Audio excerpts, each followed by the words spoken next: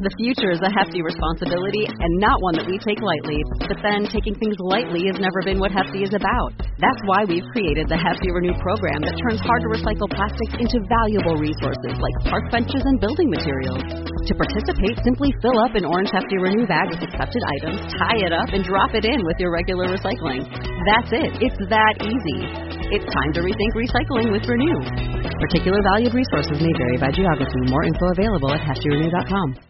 If you want to pump your body and expand your mind, there's only one place to go. Mind Pump. Mind Pump with your hosts, Sal DiStefano, Adam Schafer, and Justin Andrews. You just found the most downloaded fitness, health, and entertainment podcast. This is Mind Pump. Today's episode is all about barbell squatting. This is the Masterclass. Now, it's brought to you by one of our sponsors, mphormones.com. If you're interested in getting your hormones checked, you might want to do hormone therapy, or you want to dive into the world of peptides for things like fat loss, cognitive improvements, muscle building, better sleep, better skin, or more. Go through a doctor and go through a real pharmacy. You can go to mphormones.com. You could talk to a provider and get your personalized treatment plan. This episode also comes with a sale. We have a program sale right now. MAPS Anabolic Advanced, 50% off. This sale will end this month. If you're interested, go to anabolicadvanced.com and use the code August50 for that discount. All right, here comes the show.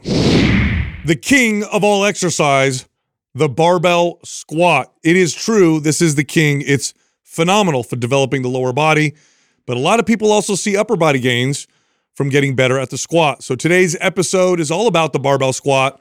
This is the Masterclass. You can't come out and make that statement after I just made the argument that the deadlift was. I mean, yeah. The point is a Masterclass. I lean more here. towards this as the king, personally. Do you really? Yeah. Oh, wow. I do, mainly because shows how much better of a trainer I was. Well, or one exercise you're better at than the other. Yeah, it's a favoritism thing. I really enjoy the squat personally. But yeah, it's just in terms of being able to address the entire kinetic chain and strengthen the entire body, there's like really no question the squat's right there. Yeah, I mean, king or not, it's either fundamental. It's up there. It's so beneficial in the sense of when you look at the time spent squatting and the value and the results that you get from the squat. There's really very few exercises that we can even put in the same conversation. Okay. Getting better and stronger at barbell squatting, you can take 5 other exercises and combine them, and you might not even get close. So it's just exceptional. And anybody who's ever done barbell squats for a long period of time and really perfected them and worked on them will tell you it's definitely one of the best exercises from a muscle building perspective, athletic performance. There's got great general carryover. Now, I know that there's a lot of functional, arguments that come out. And once you get better at a sport, or should I say, as you start to get more specialized and become more of an expert of a sport, then the training needs to become more specialized. But when it comes to general carryover, barbell squats are up there. You get stronger at a barbell squat, you'll see lots of carryover into other physical pursuits. And then from a fat loss perspective, because such a large muscle mass, or so much of your muscle mass is affected, when we talk about the metabolism boosting effects of building muscle, and then what that does for fat loss, the squat is incredible. Like if you're trying to get lean, barbell squats are got to be up there because of the amount of muscle that they build. It would be really cool to see a physique that is someone who only squats like 3 to 5 times a week. That's all they do. That's it. Nothing but squatting. Yeah. And to see what kind of physique would be built from just that. It'd be I bet you it would be more surprising than you would think as far as like how aesthetic and how good they could look just from that, because of how much of the entire body is activated from now. And we're assuming it's like perfect form, full range of motion. Yeah. Mm-hmm. They're incorporating explosive with slow tempo, with that's all they did was just master the squat, all of its variations, nothing but that. I bet you would build a pretty good looking physique. Now, of course, you would need more than that for balance and all that stuff. But I think the point that you're making is so much is activated. I mean, it's okay. Obviously, a barbell squat is widely known as a lower body exercise, and that's somewhat true, right? A lot of the muscle building effects and the strength building effects are to the lower body, from the hips down. But you also have a lot of core activation, low back stability. You need to have a strong, stable low back. Upper back, you need to have a good, stable thoracic spine. Shoulders, you need to have wrist, good shoulder external mobility, rotation, and really like it puts a lot of pressure on the upper back, which you don't really consider that. Yeah, just to hold the bar in place and just to be able to do it properly. Creating tension there. So it's just exceptional for that. It's funny. There's an old saying. This is an old bodybuilding saying, and when I first read this as a kid, I thought that's really weird. But then I experienced it myself, and it said, if you want to add a half an inch to your arms, add 50 pounds to your squat or something along those lines, right? I remember reading similar stuff that said, like, you want to increase your bench press by 30 or 50 pounds, increase your squat. Yeah. It's really strange, right? And it's like, okay, how's that make sense? How does that translate? Yeah. It just affects the entire body. And I think part of it has to do with the fact that there are some limiters in the body, in the sense that it will only allow you to get as strong as it thinks you can handle safely, and you'll only build as much muscle as your body believes is safe from a balance perspective. So what does this mean in practice? If I don't build my legs very well, my upper body's only going to get so big. And we see this with studies. We see very interesting studies where they'll put a leg in a cast and immobilize it, and then they'll train the other leg. And yes, the leg that gets trained builds a lot of muscle, but the leg that's immobilized actually loses less muscle than had they not trained the other leg to begin with. So there's like this interesting kind of balancing carryover effect. And barbell squats are like one or two in terms of like this systemic kind of muscle building signal. Most of it, of course, localized to the main muscles of the lower body. But there is this interesting systemic effect that happens from barbell Well, this squats. is why we can really narrow it down to kind of like those two main lifts, either between the deadlift camp or the squat camp, because of how you can load such a substantial amount of weight for both of those exercises. And then how much force you have to generate, be able to, sustain and protect the spine, but also to be able to generate enough force to then move all of that weight up and down. It's going to affect like all the muscles that are lighting up to produce and create a stable environment for that. It'd be interesting to know how much of that is attributed to just the overall load volume that you're training with, because you can train at such a high load with those two movements, and how much of that is attributed to like what it does for the CNS. I feel like I don't think you can separate them. I think they're all so closely connected. The load with the CNS. It's the second heaviest exercise you'll probably be able to do. Some people could squat more than they deadlift, but usually that's the other way around. So it's one of the heaviest weights you'll ever lift. It's all things crushing being forces equal. on you. Yeah. Yeah, is a squat. And it not only loads the lower body, but it loads the spine and the upper body as well, thus strengthening all of those things, thus making the entire body strong. And then we talk about the core.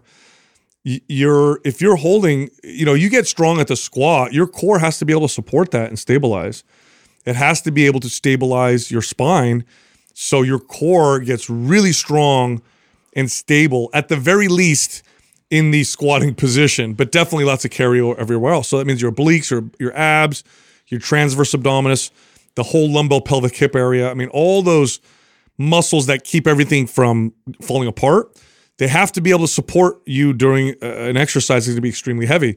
So you get a strong core even from doing barbell. Oh, I think that was one of the main contributors to eliminating my low back pain from squatting. Aside from it opening my hips up and the work I had to do on my mobility work on my hips, but also just the slow progression of load on the squat and getting stronger and stronger, strengthening my core, and that being supportive for the low back. I actually think that has a lot to do with why that went away. Once I started to squat heavier and heavier, all of a sudden I didn't have this low back pain, which is so ironic, because what you would hear from doctors is, people get low back issues. Oh, don't squat. Stay away from squatting. And so a lot of people, I think, connect squatting as this dangerous thing, or if you have back issues that you should stay away from it. And ironically, I had back issues. Part of the reasons why I made the excuse of why I didn't like the squat was,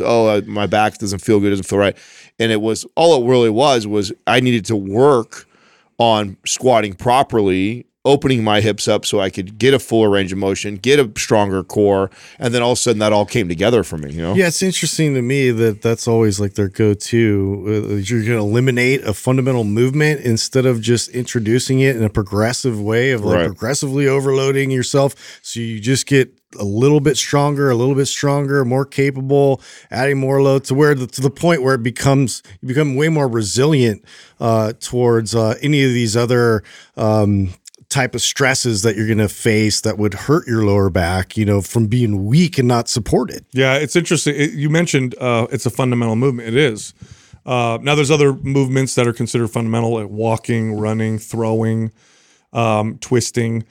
Squatting is a fundamental human movement, meaning you don't want to lose the ability to squat. Now you can see this often in third world countries. People rest in a squat position. They literally sit in a squatted position. And before the invention of chairs, this is probably how we relaxed. But we didn't just sit in it. We also had to have enough mobility and strength to jump up out of a squat if something happened, or if we needed to do something. Or if we were gathering, we're down in this kind of squat position. People are like, my low back hurts when I'm bent over doing stuff. That's probably not how we did lots of things on the ground. And again, we know this through modern hunter-gatherers. So it is a fundamental human movement, and you want to keep those around because your body was designed or evolved to be able to maintain or have those kind of movements. And when you lose them, you actually lose other types of functions. That's why it's so damn important. Now, there are different types of squats with the barbell on the back. The two main variations are the low bar and high bar squat. That basically is talking about where the bar is placed on the back. Now, Olympic lifters tend to like to do the high bar squat, and power lifters tend to like to do the low bar squat. Each of them a little bit different. Both are great. Really doesn't make a big difference for the average person which one you pick. I will say that the high bar definitely requires more mobility, more skill and more mobility than the low bar, especially in the ankles. But other than that, I don't think it's a big difference. I think there is a body type that each of them are better for.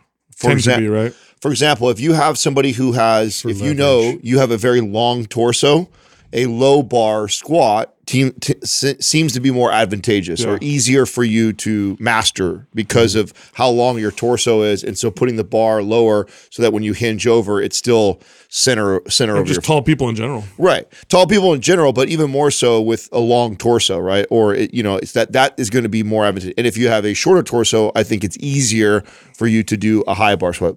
That being said, I think there's tremendous value in working towards the ability to do both. I had to start being a tall person, long torso.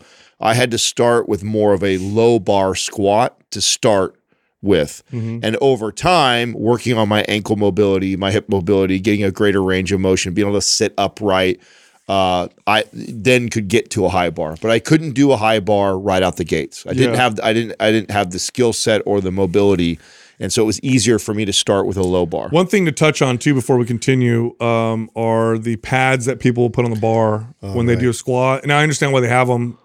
Placing the bar on your back, if you've never done it before, you don't know the right position, it can hurt. It's uncomfortable. Yeah, it's like it's on your back or it's on your spine, on your neck. That hurts. First off, if you place the bar properly, it doesn't hurt at all. You can support a tremendous amount of weight. I mean, people will squat 500-600 pounds with the bar just plainly on their back, and there's no issues whatsoever. So it's not you're just not placing it right. Also, when you put a pad on the bar, you do raise the center of gravity. So you've made your squat a higher bar squat than normal. So a high bar becomes a very high bar squat, and a low bar squat becomes a high bar squat because of the circumference of the pad. That changes your biomechanics. It changes your movement. It actually also potentially moves the bar away from your body, requiring you to hold it more with your hands. even though your hands are on the bar on a barbell squat, the hands aren't really holding the bar. In fact, really, really good squatters, and there's videos of this, they'll take their hands down and the bar will rest on their back without them supporting with their hands. Or a lot of them, you'll see with like their fingers. You know? They're just their fingers barely even like there. a Ben Pollock. We ever watched him get in and he wraps in, and then like his like fingertips are the only thing that's holding 600 pounds on his back. Yeah, and I'm saying that because I don't want people to think they have to hold it with their hands behind their back because that's not a great position to be in. As far as the injury is concerned, I wanted to touch on that. All complex movements have a high risk of injury if you can't do them. So if you do a squat improperly, or you use a weight that's not appropriate, or you lack the prerequisite stability or strength, then the risk of injury is pretty high. And that's just because it's a complex movement. Mm-hmm. So, and by the way, all exercises are dangerous when you don't have the prerequisites to be able to perform them. Barbell squats just are more complex, require a little bit more stability and mobility than most other, not all exercise, but most other exercises. It's like anything else in life. The higher the risk, the higher reward. And so it takes a little more education. It takes a little more practice, to get good at it. But the beauty of that is you get way more reward for doing that, just like investing or anything else. It's like you can be really, really conservative with your exercise choice and do things that don't give you a major return, but then don't expect this amazing physique or amazing results to happen overnight because you're doing movements that are very low risk and don't give you a lot of return. Yeah, but not to mention this though, which makes it different from investments, which is when you do it right, it's perfectly safe. There is no danger to doing any exercise that you could perform with the right strength for the weight that you're using, mobility and stability. It's perfectly safe. I don't care what exercise it is. That includes barbell squats. So if you get hurt doing an exercise, it's not the exercise that hurt you. It was your inability to do the exercise appropriately. And that, again, that could be your stability, mobility, or just you used an inappropriate weight or whatever. So it's not the exercise that hurt you, it's you that hurt you. So think of it that way. So what are the requirements when you do barbell squat or to be able to do a good barbell squat?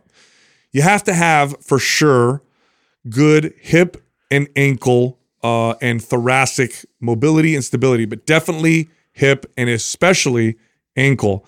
A lot of people don't know this, but ankle mobility issues probably cause more bad squats than almost anything else. The highest majority, 100%. Yeah, and that's 100%. Because when you squat down, your ankles have to bend quite a bit to allow your knees to move forward. And if you don't have the good stability and mobility in them, then what ends up happening is your feet will try to twist and turn out as you go down, or your heels will lift, or your knees will start to move in funny directions.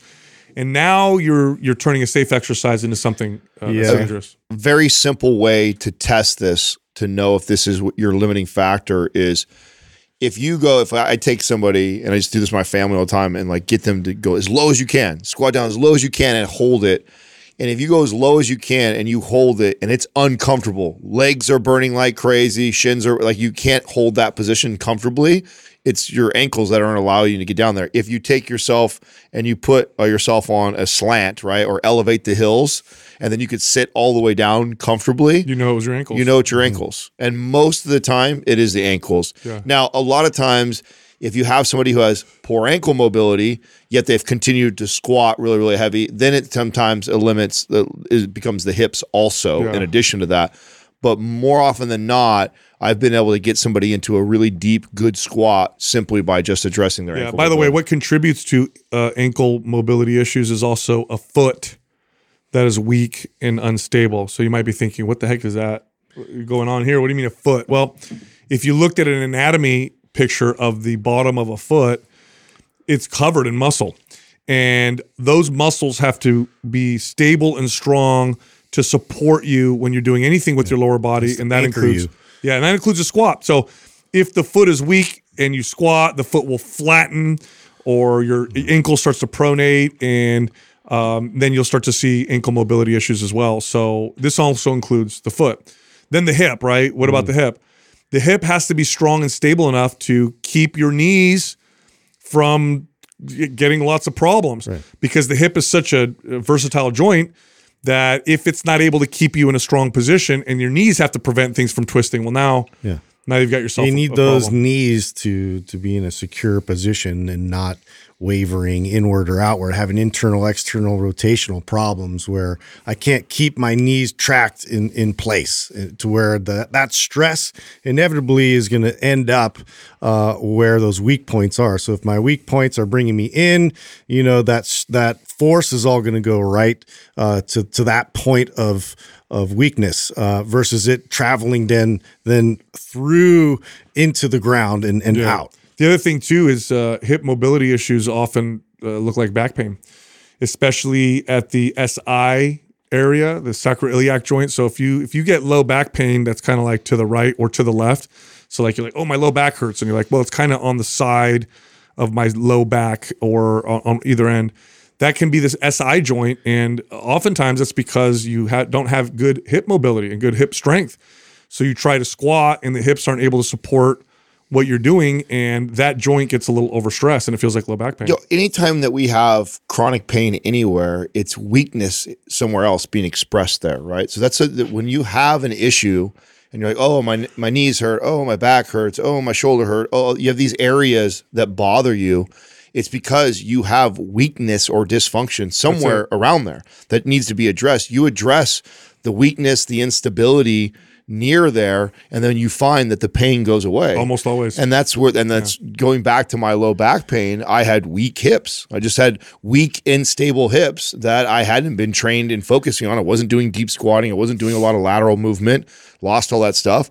Started to focus on that, and the pain completely went away because now I had strong, stable hips. Yeah. You also want a really stable and strong core. Now, what's the core, right? Yeah. Those are all the muscles that surround the spine, the lower back, but also the muscles that contribute to the stability of the spine. Believe it or not, the lats actually also contribute.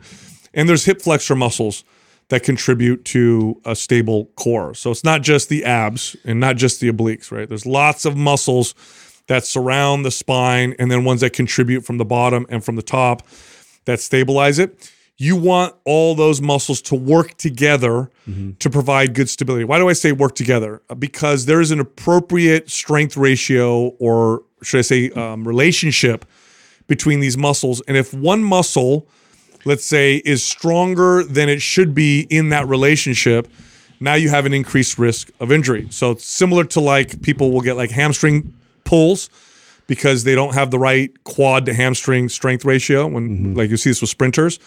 This can happen with the core as well. So what does that mean? That means you don't just want to have a stable core because your erector spinae muscles are stable, or just because your abs are strong, or just because your obliques are strong, but you might want to also have, or you should also have, strong transverse abdominis. It's the muscles that surround the spine that you draw in on.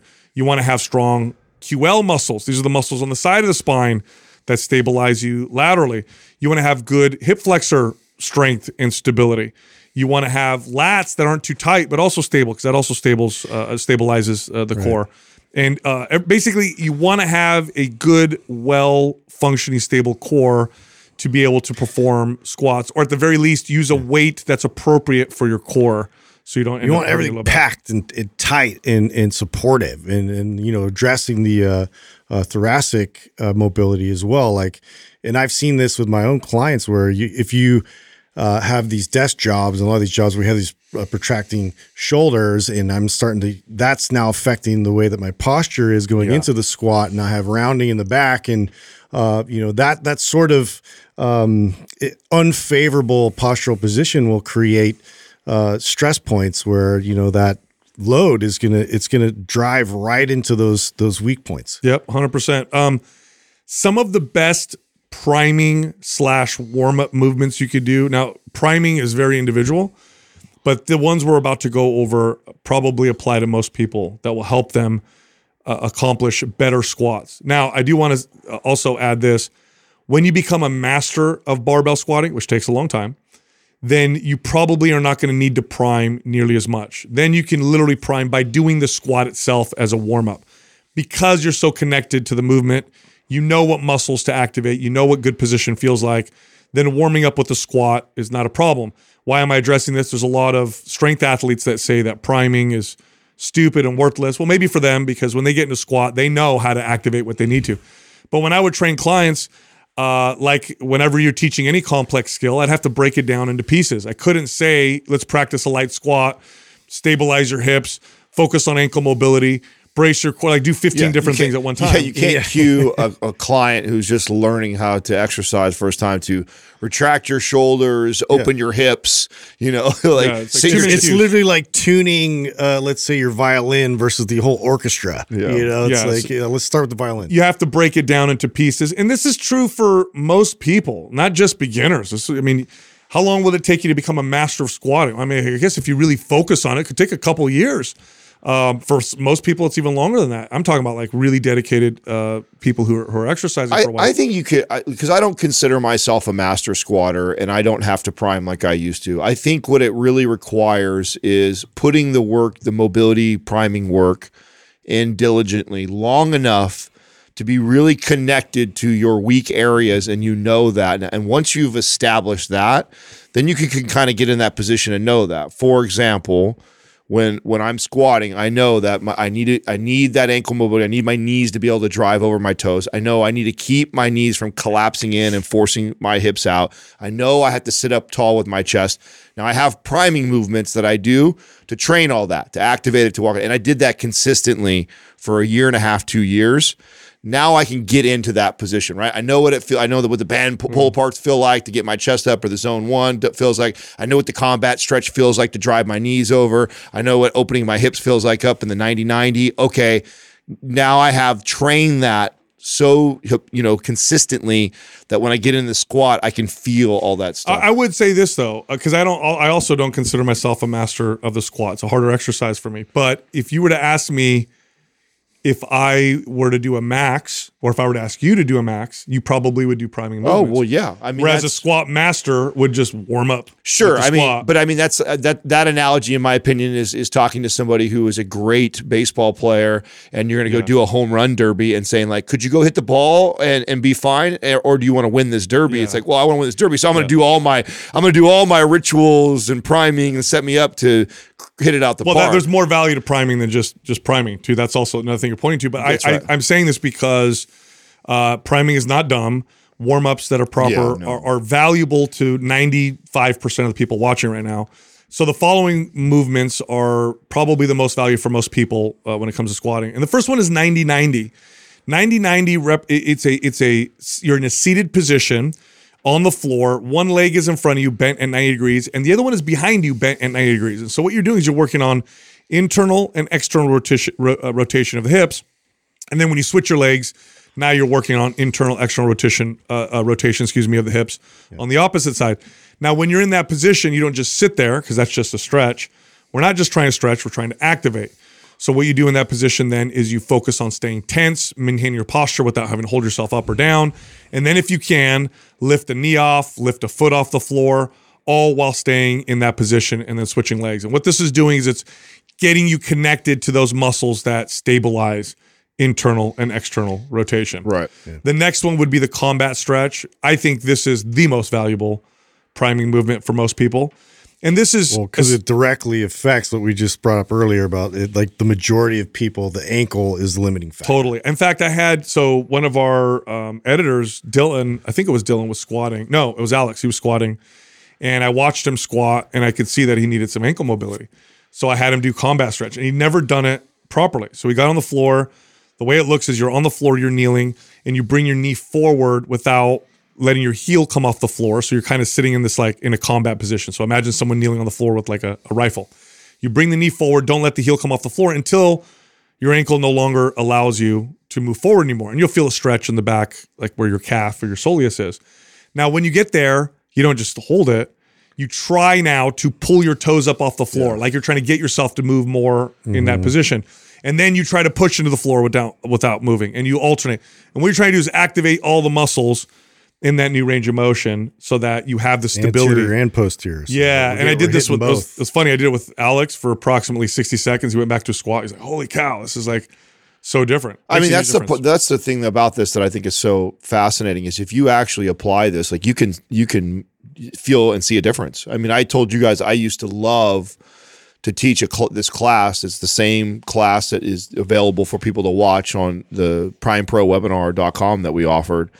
And I would make my clients cold, right? They just came in. I had a lunch advanced stage people that I was doing these classes with, and I would have them all squat 10 reps, body weight, just 10 body weight squats, and so they could feel. And then I would take them through the whole class, and then we would end the class with the 10 squats. And you always like, oh my God, like they would say it, they would feel it, they could feel a difference on just by priming all those different priming movements, and then going back and doing that. Like, it will improve the squat instantly. By the way, you could watch, we have a video that teaches you some of these movements. I think it's primeprowebinar.com, and it's totally free. And Adam actually takes you through some of these things. Another priming movement, which is good for the upper back, the thoracic, is just a band row. You could do a cable as well. And this is just to get the shoulders back and down, get that nice, strong, tight position for placing the bar. And you'd be surprised how many people have challenges with just getting their shoulders, arms, and back in that position. Another one would be the wall test that we have in MAPS Prime. Yeah, the zone, to me, the zone 1 is the best for the, like, if you don't have that, so the band row is the easiest thing to find for somebody who's listening and doesn't have our Prime program or have seen the zone 1 test. But I mean, the zone test literally looks like everything. I mean, it looks like what you're about to do. Even better. Yeah, because I mean, if you get your average person against the wall and you tell them now to be in that position and try and like press their arms back, they're probably going to get about this far. They're not even going to get close. They're not going to be able to do that. So think about that in terms, you're not even getting to the point where you can get the bar on your back. Yeah. You have to lean forward, protrude your neck out. And so you're going to be in bad postural position. So that's going to prime you to be able to be in that good upright position. We also coach you to activate your core and press your back flat. Yeah. Which is so valuable to getting ready for a squat also. So you're teaching a client to not only get in that retracted position, but then to also brace with your core. And then you have a wall for feedback. I think it's the ultimate, like, get ready for a squat prime, in my opinion. The band row, it would be my default if you didn't know what a zone 1 was and you're listening for the first time. But if you don't know, I mean, that's like, to me, that is like such a good prime movement to set somebody up with before they go into a squat. All right, so let's talk about the workout. Now, when you're doing barbell squats, you should be in a squat rack, okay? So there are variations of squats where you take a barbell off the floor, put it on your back. We're not talking about those yet.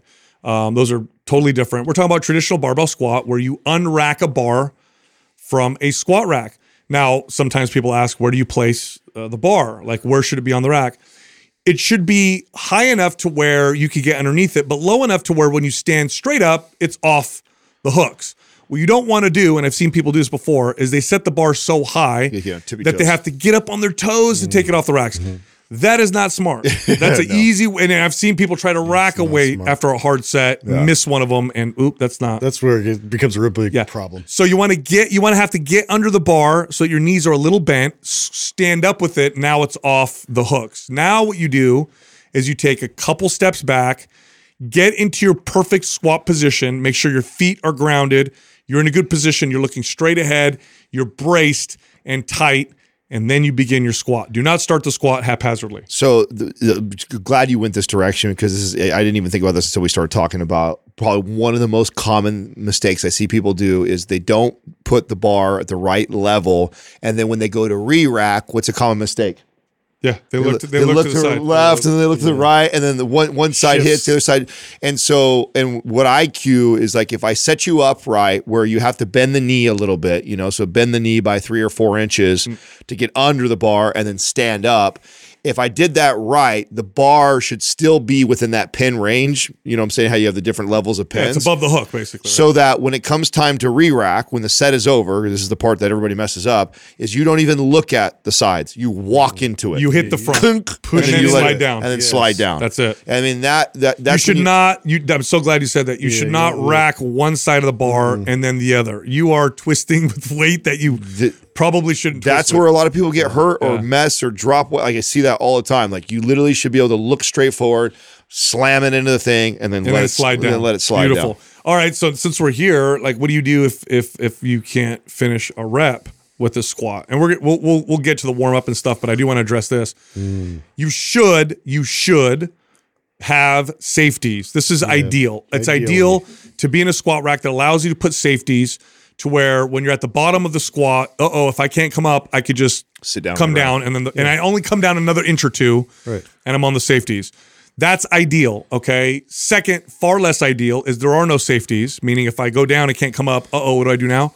You throw it back. Yeah. Do not fold forward. No. People will try to fold.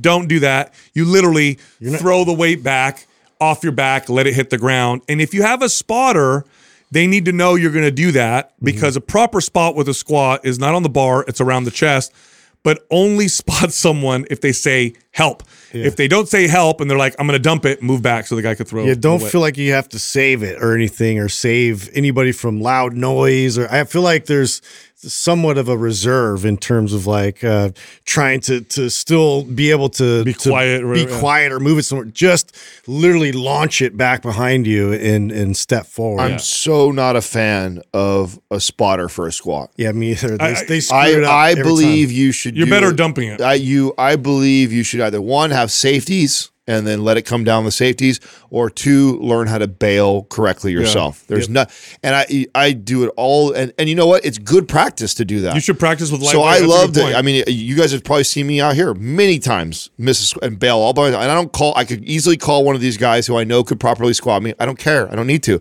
And the way I'll do it is when I come out, if I don't feel like I'm even getting out of the hole, I'll just get rid of it. It's not worth me trying to grind it out just to say I did it. It's just like, I'm going to go down. If I can come up controlled and I feel myself stuck, I'm bailing. Yeah, I'm not a power lifter and I'm not going to some meet. It don't matter that day if I don't get that weight up. Now, that being said, if I owned a gym right now, I would not allow anybody to barbell squat without safeties. I think it's that big of a deal for the average person. Advanced lifters who know how to dump a weight, Olympic lifters are great at it. They don't even use safeties. They just come off the, whatever. Yeah. But everybody else just go in a squat rack with safeties. Nowadays, I think every gym has them. When I was younger, it was actually really hard to find a power cage. We used to have the barbell squat out of most gyms have it. But now every gym has them. So use them. Okay, so when you get started, you want to do some of the priming movements that we talked about. That should take you about 5 to 10 minutes. And then slowly work up to your working weight. So what does that mean? That means you start with the bar, then you add a little bit of weight, then you add a little more weight, and give yourself as many of those sets as you need until you feel like good and loose and tight at the same time and strong enough to do your work set. You should probably avoid lifting to failure with barbell squats. I think you should avoid lifting to failure with most exercises most of the time. Barbell squats, unless you really know how to dump a weight and you've got good safeties, going to failure on a barbell squat it's one of the scariest exercises to go failure on. I'd say risk, bench press is probably more scary because you can't dump the weight. You kind of drop it on yourself. But a barbell squat, I mean, I don't think it's a good idea to train to that point because form goes out the window. People are afraid to dump the weight. They end up twisting. And listen, we're already getting so much reward for squatting. We don't need to squeeze out another, because there's benefits to taking the body to failure, right? There's plenty of research to support that there is some value to occasionally doing that. But the risk versus reward to this person, right? If I've got somebody who I've already convinced that squatting is good for them and it's going to be of such value, I don't need to push to that. I don't need to increase the risk by going, hey, let's go max out too and see if we can squeeze out a little bit more out of this. It's just like at that point, I'm already getting so much value from getting you to learn how to squat and get better and slowly increase your weight on the bar over time, that there's not a lot of value in this person doing single or doubles out the gates. I mean, that's not something you mess with until way later down the road. Now, something to keep in mind with the barbell, this is important for most exercises, but really important for barbell squats. I like slow negatives. I really like a slow negative rep with the barbell squat because it allows you to stay in good technique and good form. And then here's the other side of it. A lot of people don't realize this, but when you change directions with the rep, the weight momentarily becomes heavier because of momentum. Okay, so if you lower a 50-pound dumbbell and you try and change directions, at the moment of changing directions, you're also fighting the momentum. So it's no longer 50 pounds. Momentarily, it's a lot heavier. The faster you lower the weight, the heavier the weight becomes momentarily. Barbell squats, because the weight is so heavy, it's one of the strongest exercises you do.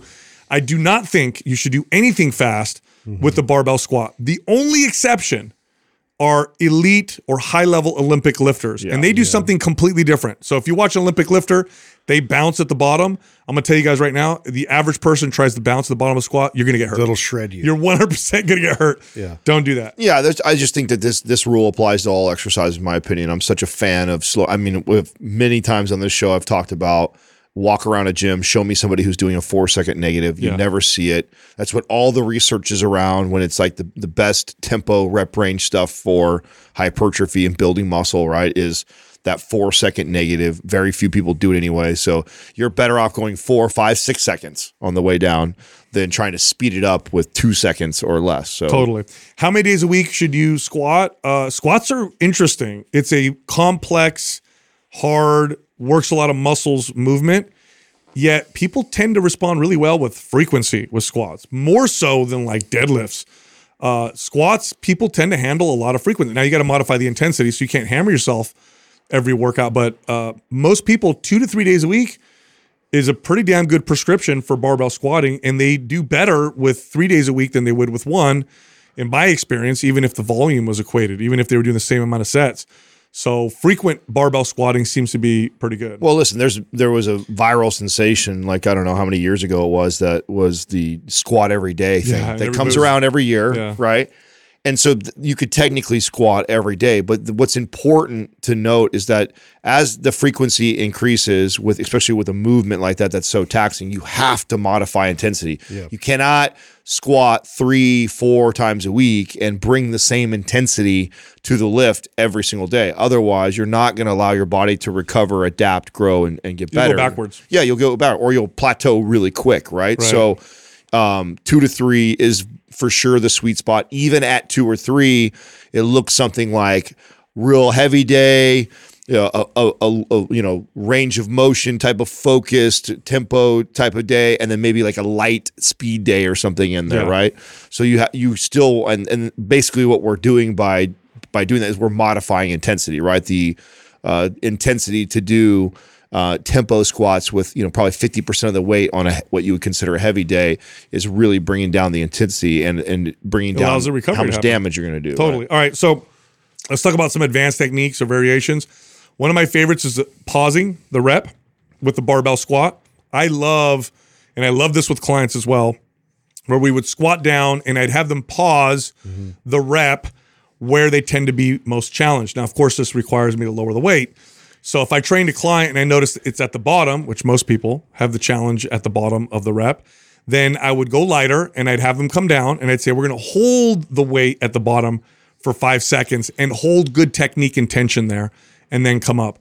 This is a great technique for almost any exercise, but I love it most with barbell squats. Yeah, because there is a little bit of that sort of recoil kind of elastic energy like help you get, right? When you get a little bit of momentum when you squat down and then you drive back up and you kind of are able to use that. When you take that away and you're sitting in it, you have to really focus on being able to generate force without any of that added help of momentum back up. And it helps a lot when that's the sticking point for most people. You get down in that position, that weight feels extra heavy. Yeah, and along those lines, the box squat is great for box that. Squat's That's amazing where you sit down on a bench or a box, stay tight with your body, wait a couple seconds while you're sitting, and then stand back up. You eliminate the changing directions, the elastic energy that the muscles build up. And in my experience, box squats are a less risky version of squats for most people. So I really enjoy doing that. I use them differently though, right? So like I love the pause squat for modifying what I was talking about earlier with the intensity, right? So let's say what would be considered a heavy day for squatting for me right now, like 300 pounds, right? So a 300-pound squat would be a heavy day for me. If I were to go do pause squats, I'm going to drop all the way down to like 135.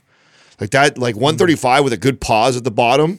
For me, that's you stay tight. Oh yeah, bro, that's a tough workout still. Yet I'm using 50% of the load, I prefer it. Where box squats, I'll have a tendency to want to load more because I can. Yeah. You know, if I were to do like, let's say a heavy day on Monday, I would not go box squats on Wednesday or Friday because I could load the box squats. I would use box squats in replace of what would normally be a heavy day. So let's say the following week, I'm like, oh, Monday, this is my heavy day. Oh, you know what I haven't done in a while? I haven't done box squats in a while. Let's load up and do box squats for my heavy loaded day. I like the pause squats more where I'm trying to force myself to, you know, lower the weight. So you're adding frequency but going lower at the intensity. Yes. Yeah, I agree with that. That's good. You also can use bands or chains on a barbell squat. And bands and chains are similar in the sense that they both add kind of progressive resistance. So when you have chains hanging off the ends of the bar going straight down, the top of the rep, when I'm holding the weight straight up, I'm holding almost all of the weight of the heavy chains. But as I squat, the links hit the ground and the weight becomes lighter. Now, why is this awesome? Well, because I tend to be weaker at the bottom than I am at the top. So as I go lower and get weaker, the weight gets lighter. As I come up, it gets heavier. So I can actually load the bar heavier than I would traditionally because it's lighter when I need it to be and heavier when I need it to be.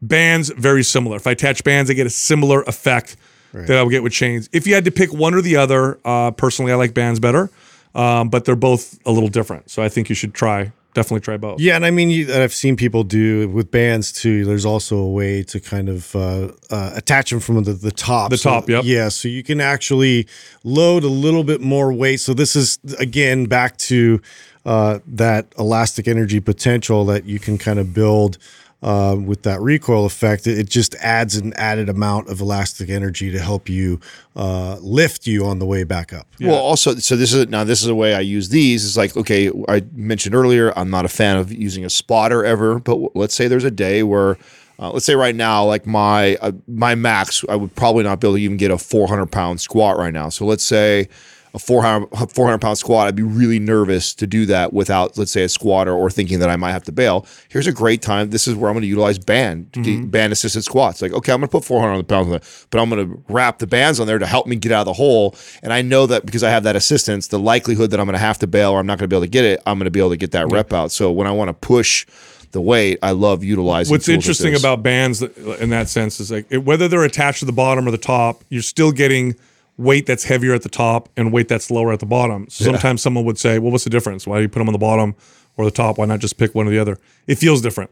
And I really don't know how to explain it other than that. Well, you're getting assistance on the bottom. Yeah, but my point is you're getting more assistance at the bottom, less at the top. So the weight's heaviest at the top. No, I know. Same thing with kind of, but not really. What I get what you're saying. What you're trying to explain. There is a difference. When I'm using bands that tighten at the top. When I'm at the very bottom, the bands have no play whatsoever. Yeah, they're pulling the hardest. Yeah. Well, no. I'm saying when they're down. Sure. When they're on the ground and I'm squatted all the way in the hole, the bands are relaxed. There's no feel of the bands at all. The most they're load irrelevant. Is at the top, right? And then the stretched. opposite is the case in the other. That's direction. right. And so the opposite is when they're coming from the top, I'm all the way down to bottom. You can feel the bands. Yeah. They're being stretched and pulled. But my point is the resistance is similar. But you're right. You're right. That's why it feels different. Yeah. That's my point. It's like you're talking about the strength curve is the same. Yes. Strength curve is the same, but the feel is different. It's totally different. And I'm different. explaining why the feel is different. Yeah. And the feel feels different is because when the bands are attached to the bottom, it definitely feels safer with them at the top. 100%. Because you know that you can feel them. You can feel their assistance when you're at the bottom of the squat. When somebody holding like fingers on the outsides to kind of help. Right. Yeah. I like to go when I'm going more intense. I'll attach them at the bottom with the bands, and I'll go heavy bands. When I want like I'm gonna heavy weight, but it's gonna be a little easier on my joints, I'm gonna attach them at the top. That's just a feel thing. So there you have it. Barbell squat masterclass. Look, if you want more help with health and fitness, go to mindpumpfree.com and download some guides. You can also find all of us on social media. Justin is on Instagram at mindpumpjustin. I'm on Instagram at mindpumpdestefano, and Adam is on Instagram at mindpumpadam. Thank you for listening to Mind Pump. If your goal is to build and shape your body, dramatically improve your health and energy, and maximize your overall performance, check out our discounted RGB Super Bundle at mindpumpmedia.com. The RGB Super Bundle includes MAPS Anabolic, MAPS Performance, and MAPS Aesthetic. 9 months of phased expert exercise programming designed by Sal, Adam, and Justin to systematically transform the way your body looks, feels, and performs. With detailed workout blueprints and over 200 videos, the RGB Super Bundle is like having Sal, Adam, and Justin as your own personal trainers, but at a fraction of the price. The RGB Super Bundle has a full 30-day money-back guarantee, and you can get it now plus other valuable free resources at mindpumpmedia.com. If you enjoy this show, please share the love by leaving us a 5-star rating and review on iTunes and by introducing Mind Pump to your friends and family. We thank you for your support, and until next time, this is Mind Pump.